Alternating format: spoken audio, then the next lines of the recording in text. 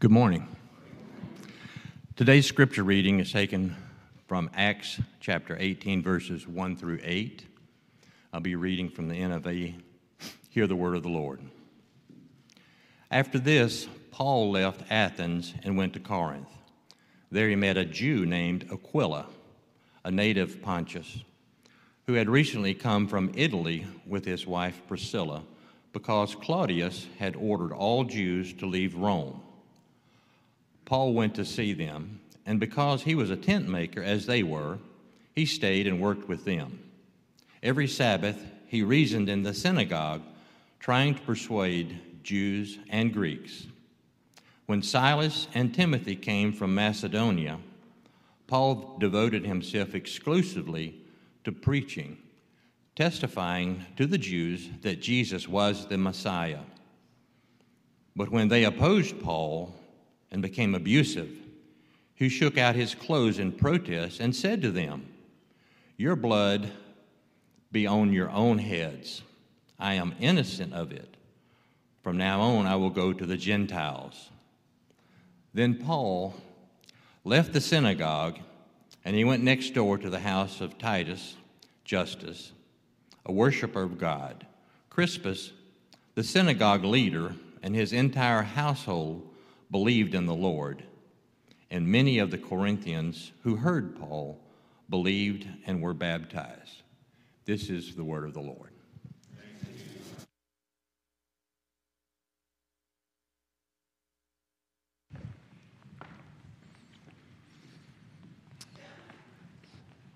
Amen. Good morning, Trinity Church.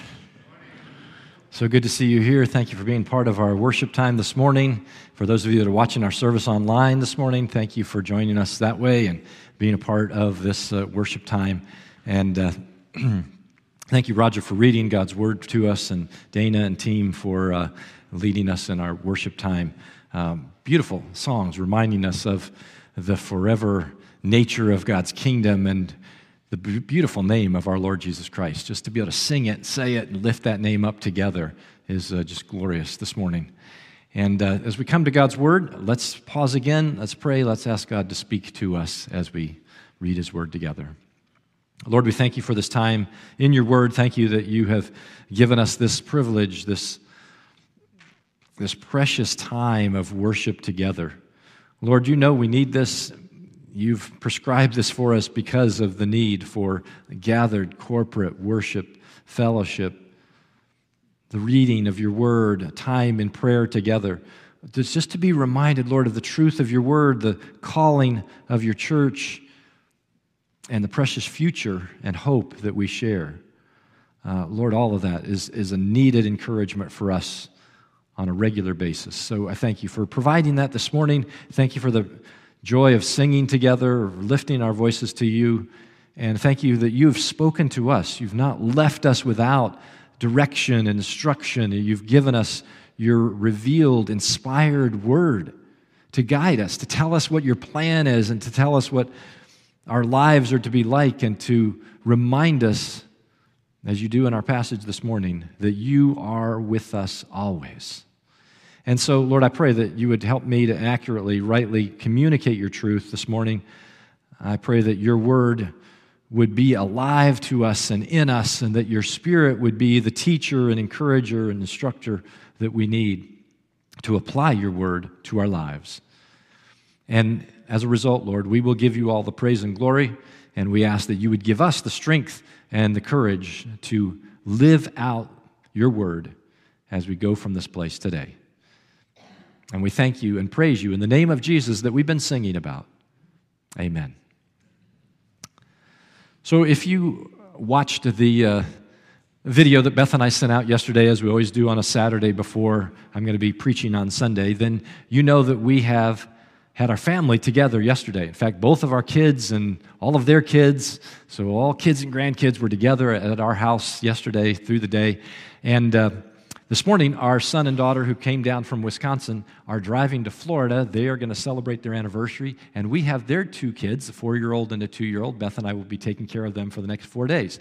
I say that so that you'll pray for us for strength, and they are awesome kids, but, you know, we're a little older than we were when our kids were 4 and 2, and so we're looking forward to this time. Then they're coming back, and we'll have the whole family together again on Thanksgiving.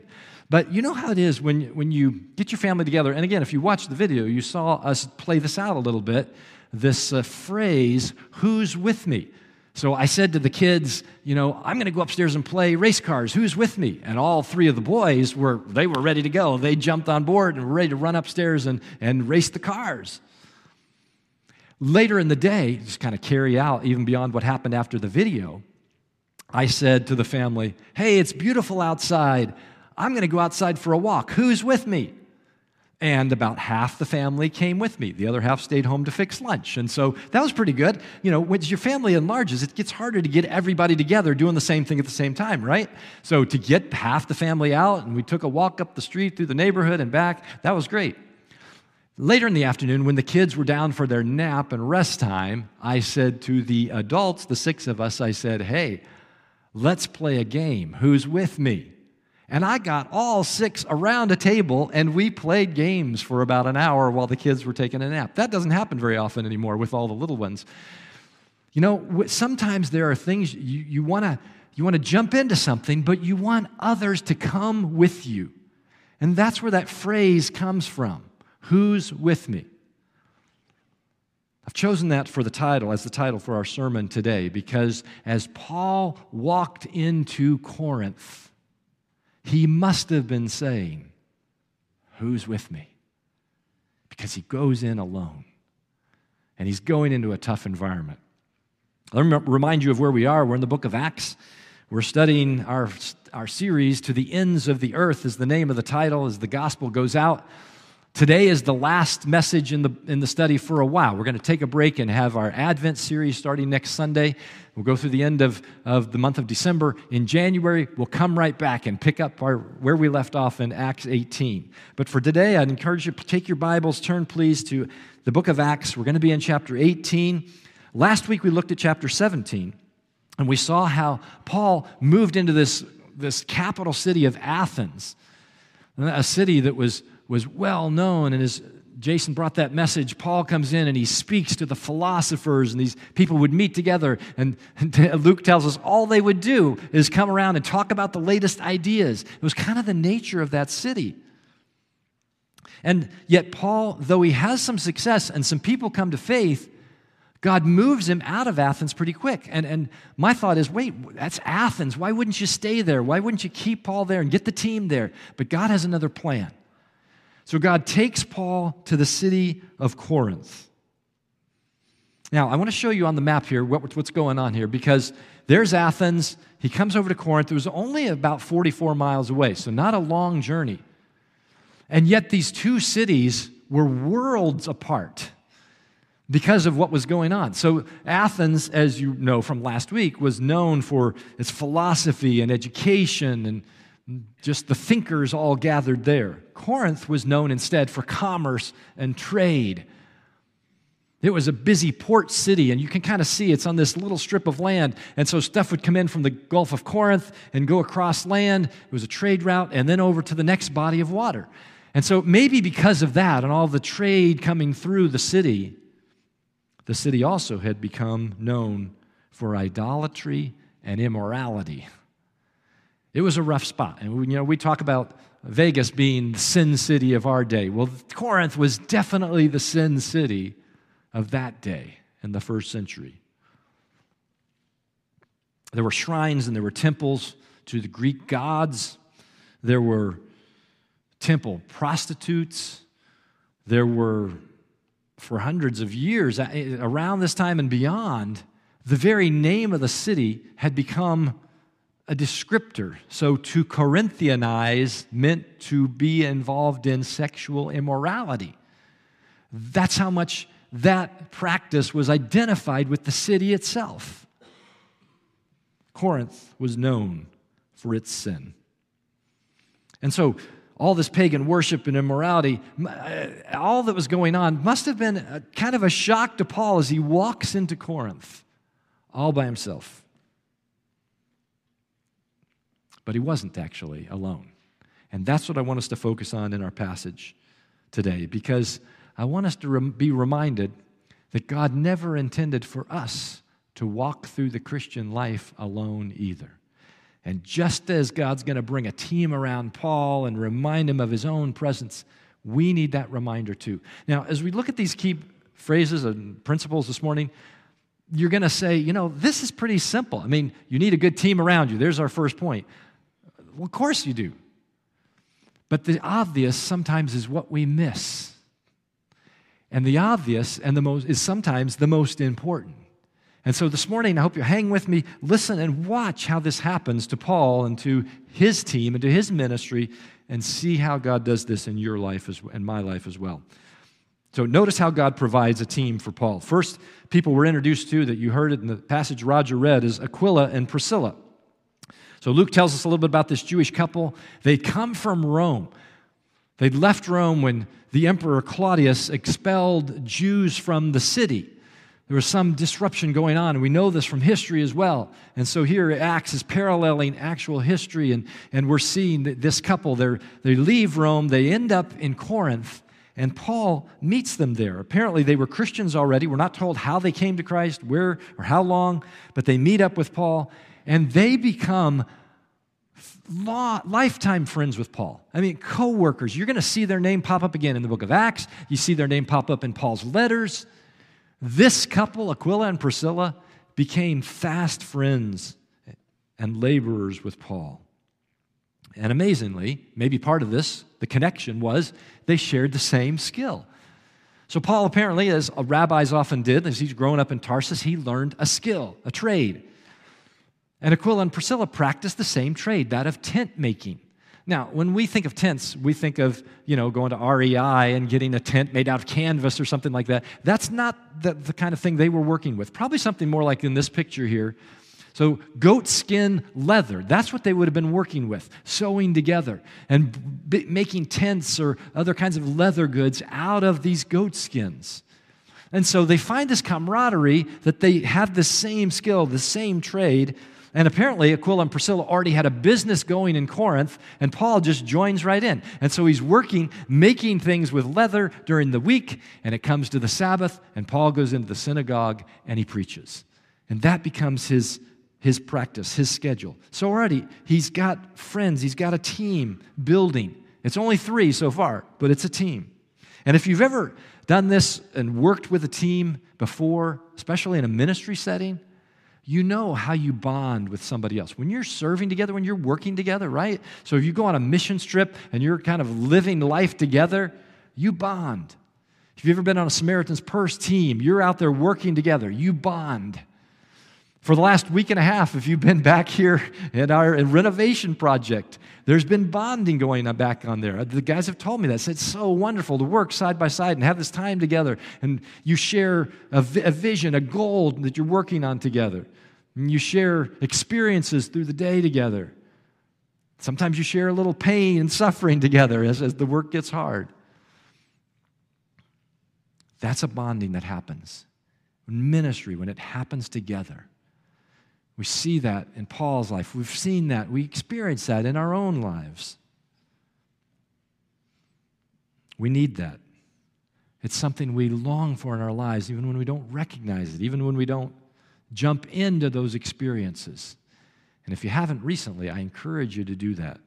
It's a kind of bonding we need as believers. So God not only sent Paul these new friends, now he sends him his old friends back again. So here's our next building of Paul's team. Silas and Timothy come back. Remember, he left them in Macedonia. They were back in Thessalonica and Berea. They were still helping establish those churches. Paul got run out of the cities. They stayed to help the church form. Now they finally catch up with Paul. They never caught up with him in Athens. They catch up with him in Corinth. And so they come, and that enables Paul to drop the tent making and begin to go full-time into ministry. So now every day he's preaching, he's teaching, he's giving the gospel out in the city of Corinth. And probably Timothy and Silas brought in help from those churches. This is another great way we see the churches cooperating in the New Testament in that first century.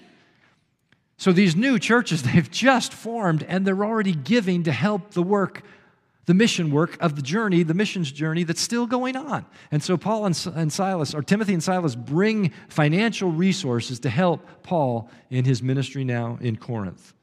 And we know that they also brought encouraging news about the status of those young churches. Paul would have been eager to hear, hey, how's it going? How are those new churches going? And they bring this encouraging news. In fact, we know this because of the letter Paul now writes. Now, I love this, because here's where the book of Acts, which is a historical book, begins to dovetail with the epistles, the letters of Paul in the New Testament. Beth and I are both reading through the Bible. I've told you that before, through this year.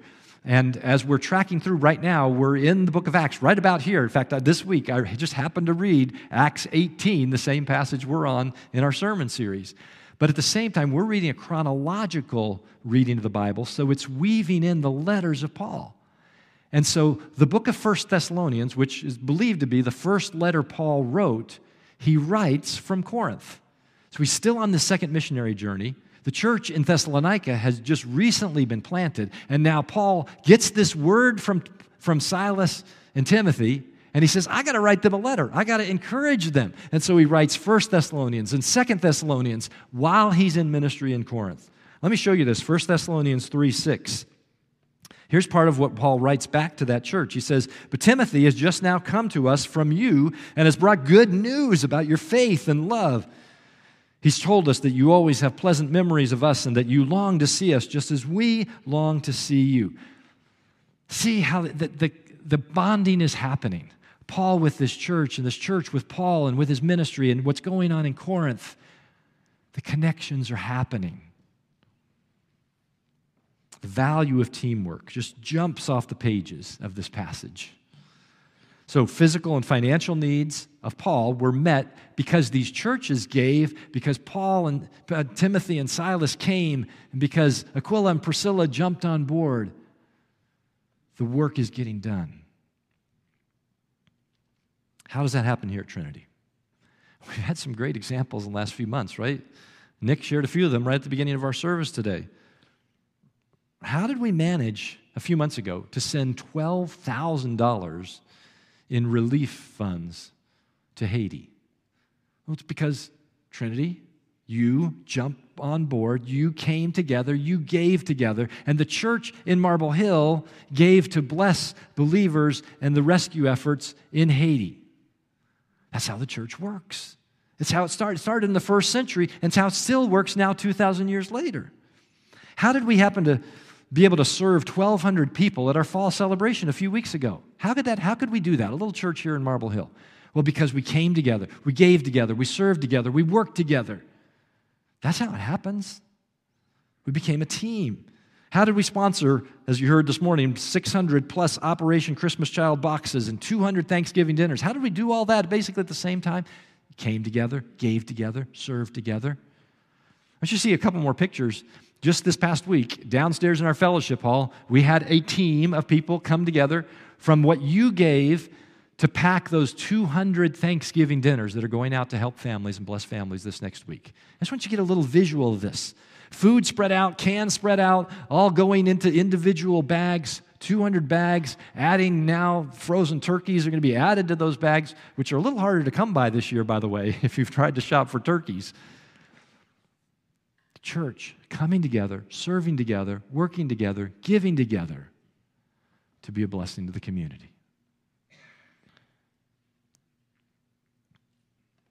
So God does the same thing in Corinth. Paul has new friends who come from Rome. He has old teammates coming back.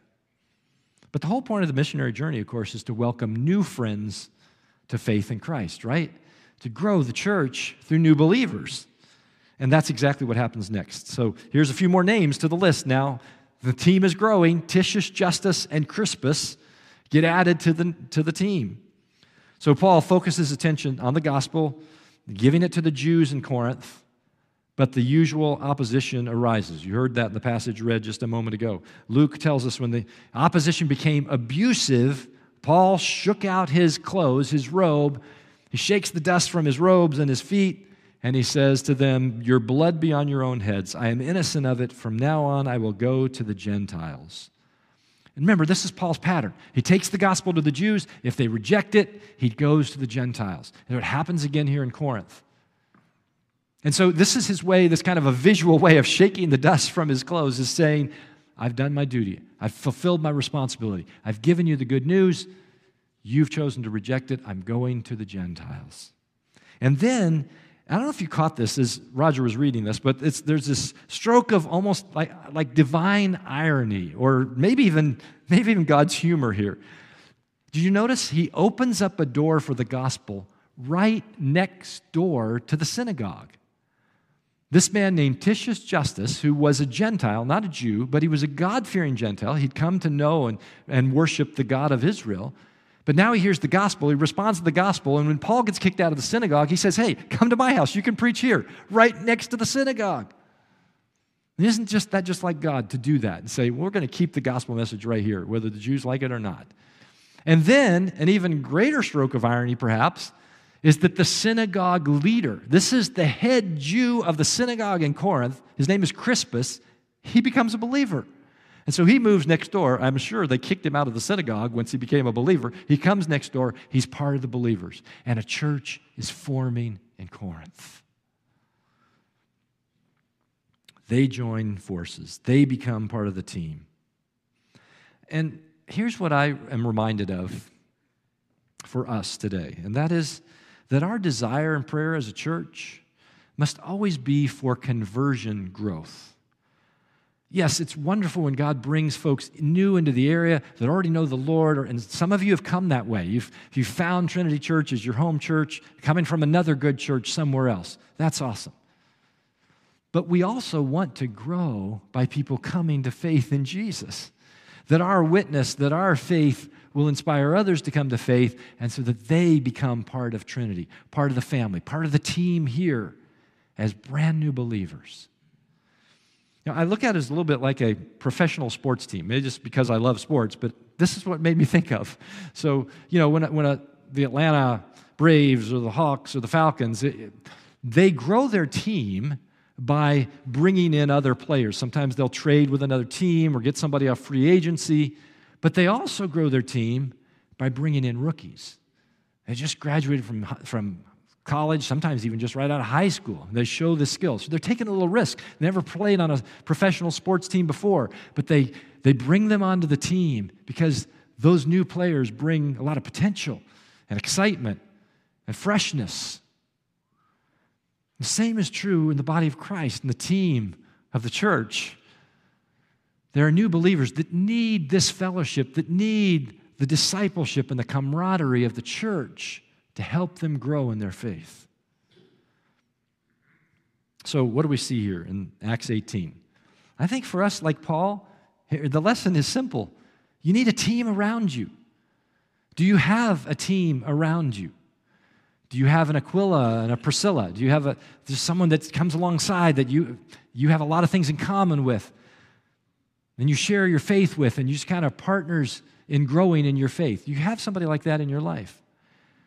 Do you have a Silas or a Timothy? Do you have somebody who's truly a partner, a worker alongside of you in your faith? Do you have a Titius Justus? Do you have a Crispus? Do you have somebody who's new in their faith, who's learning and seeing faith in you, and they're growing in their faith because of you? We need those all. We need those members on our team, in our lives. And we've facilitated in various ways here at Trinity, like in any church. Are you in a small group walking through your faith with others? Are you on a ministry team? Are you serving alongside of others? Discipleship and ministry are intended to be experienced together. We see it in the first century. We see it in the church today. Paul needed a team, and God provided a team. But he needed more than that. And that's our second principle and point today. You must remember, too, that God is with you.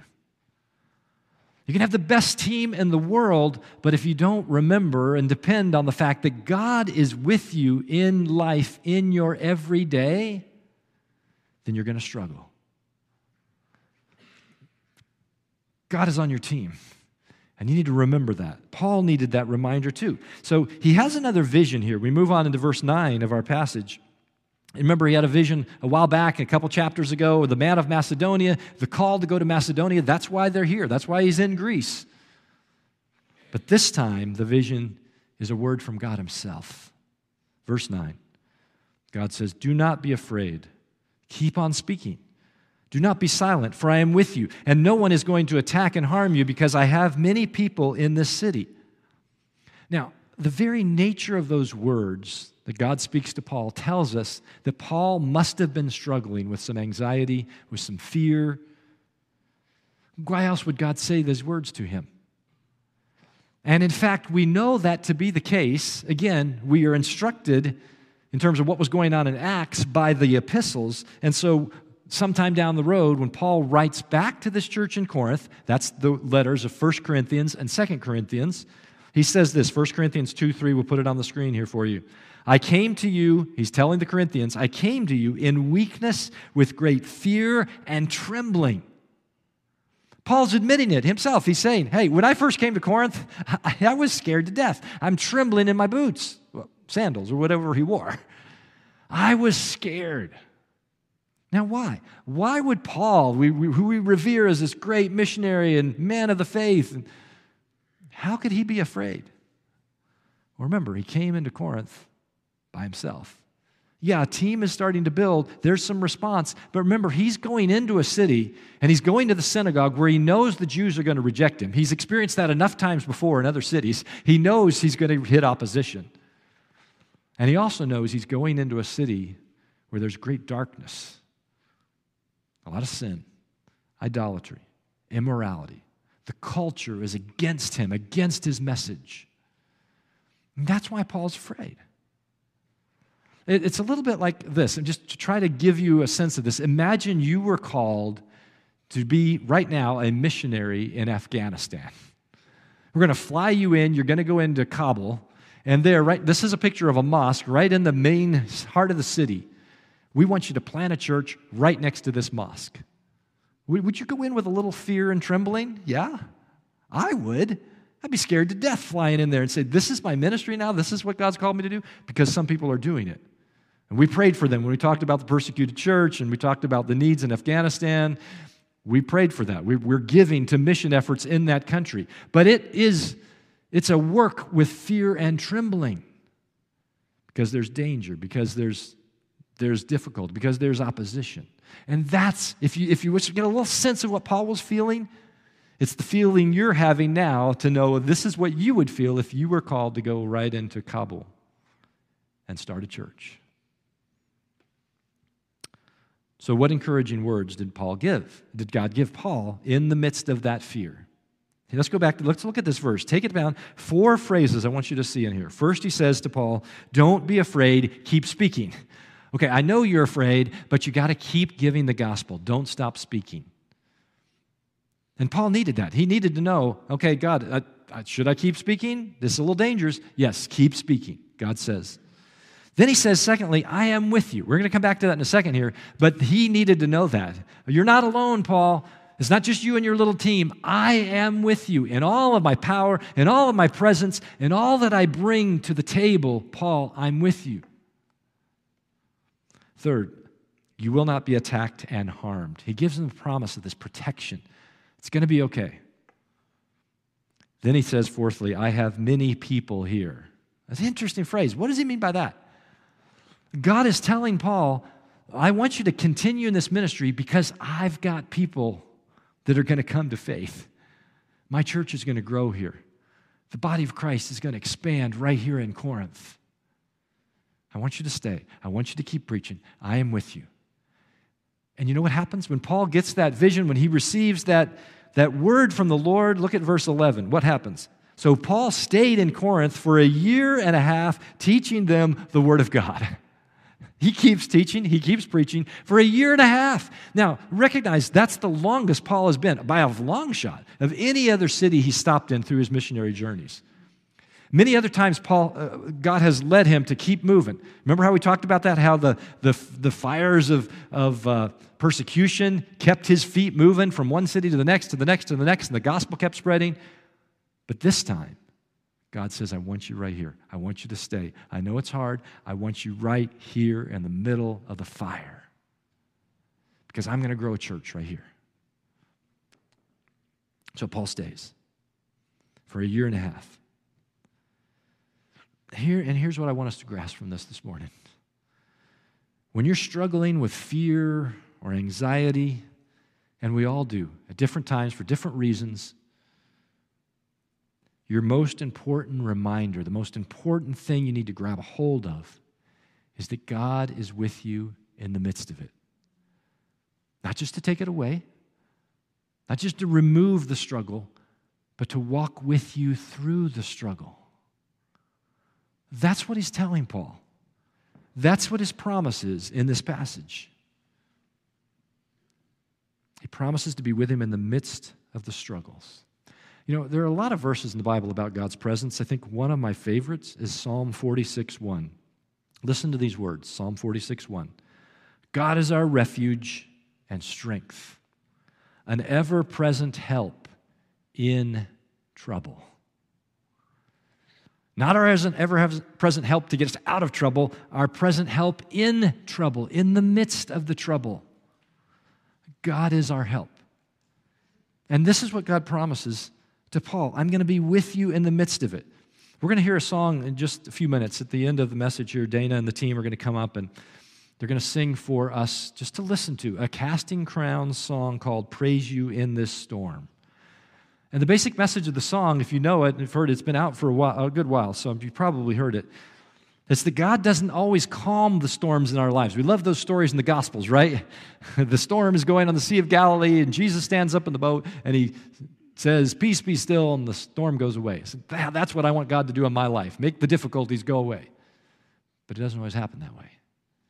The song, the words remind us that we can still praise him in the midst of those storms in our lives. I looked up the story a little bit to find the background on this, and Ron was sharing at the beginning of before our first service when we prayed together upstairs, he reminded me too, he'd heard the story as well. Mark Hall of the band wrote the song. He was inspired by a family that they'd come alongside, a mom who was walking through a storm with her little 4-year-old daughter who had cancer. So she's walking through these terrible treatments and so on. The heartbreak for this mom of going through this storm with her daughter, that inspired him to write this song. Let me just give you a few of the words. You'll hear them sung in a moment. The chorus says, "I'll praise you in this storm, and I will lift my hands, for you are who you are, no matter where I am. And every tear I've cried, you hold in your hand. You never left my side. And though my heart is torn, I will praise you in this storm." You know, for Paul, this was going to be a storm, and it comes. And he didn't even know exactly what this was going to look like. But we get, in the next verses, we get a view of Paul's storm and the promise that God would be with him in the midst of the storm. This is probably about a year after the vision. We don't know exactly the time frame, but a good bit of time passed from that vision of God's promise to when this happens. Verse 12, "While Gallio was proconsul of Achaia, the Jews of Corinth made a united attack on Paul, and they brought him to the place of judgment. This man they charged as persuading the people to worship God in ways contrary to the law." Now, stop there just a minute, because I want to say, wait a minute, didn't God promise Paul that he would not be attacked? And here he is. Luke tells us he is attacked. But remember, God said, you will not be attacked and harmed. Not that he wouldn't be attacked at all, that harm would not be the end result of that attack. And so that's exactly what happens. Paul does not get harmed. What's going on here? The Jews try to get the Roman government to do their dirty work again, so they claim Paul's breaking the law. They bring him into the courts. The proconsul comes. They bring it before the proconsul.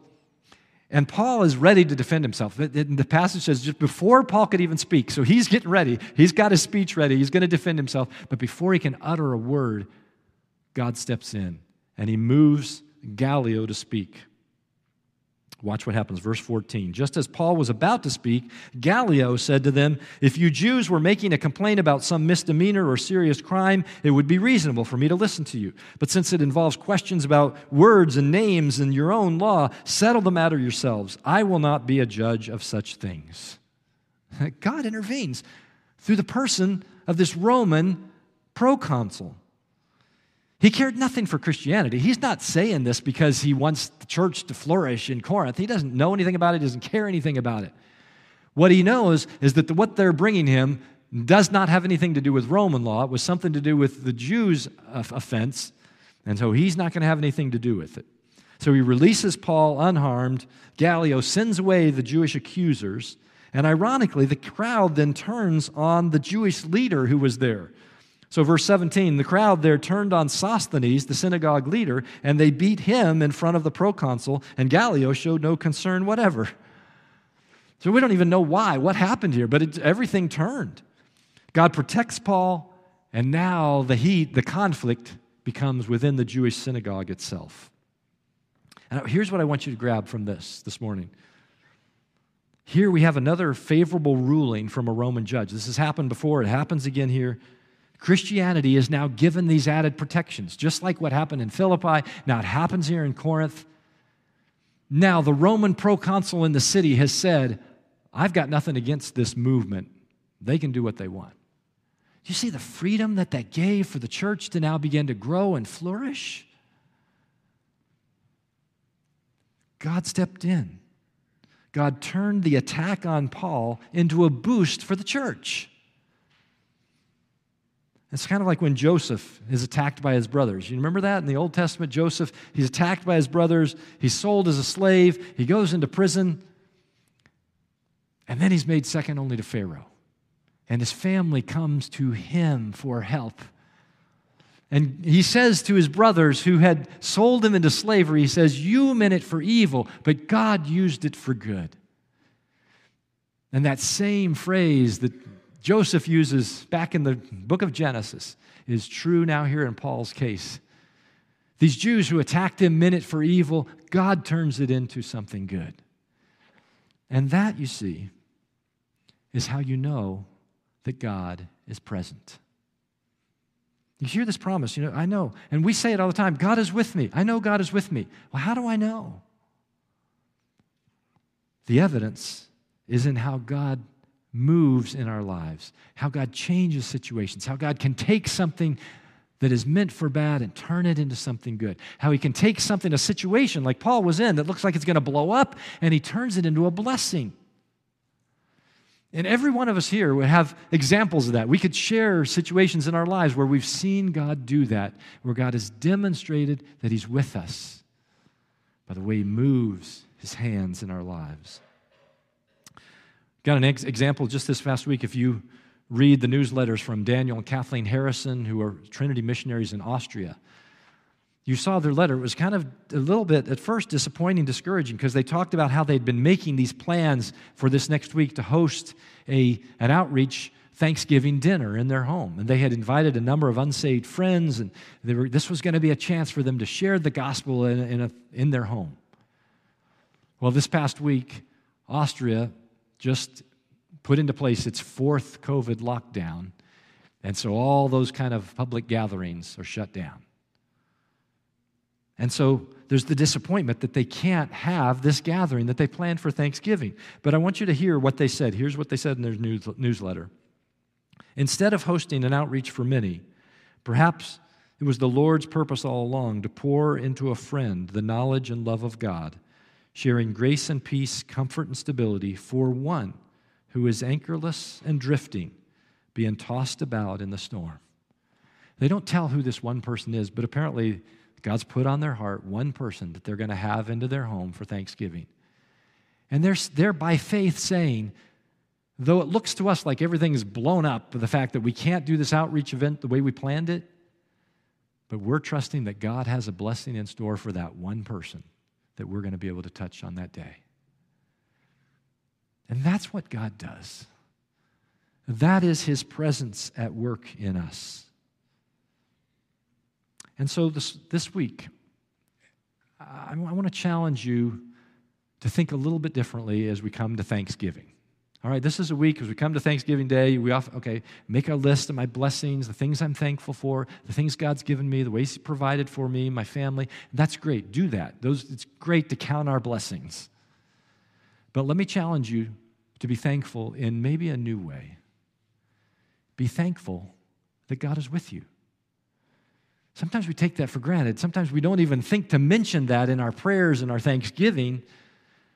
But God's very presence and work in your life is maybe the greatest thing of all to be thankful for. So say it, pray it this year. And be thankful, and maybe even mention and talk about as a family those ways that you've seen God's presence in your life, the way that He's taken something bad and turned it into something good, the way He has moved into your life to walk with you in the midst of a storm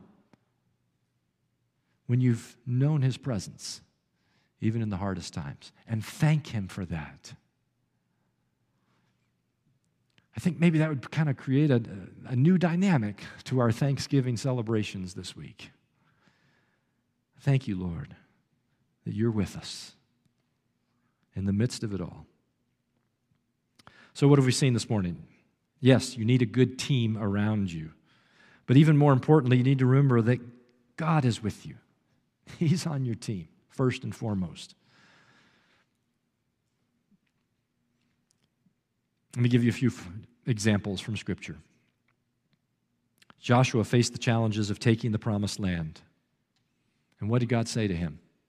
I will never leave you or forsake you. Gideon faced ridiculous odds in battle as he was trying to defend the people of God. And what did the angel say to him? The Lord is with you. Mary hears the news from the angel that she is going to bear the Messiah. How could this be? And the angel says to her, the Lord is with you.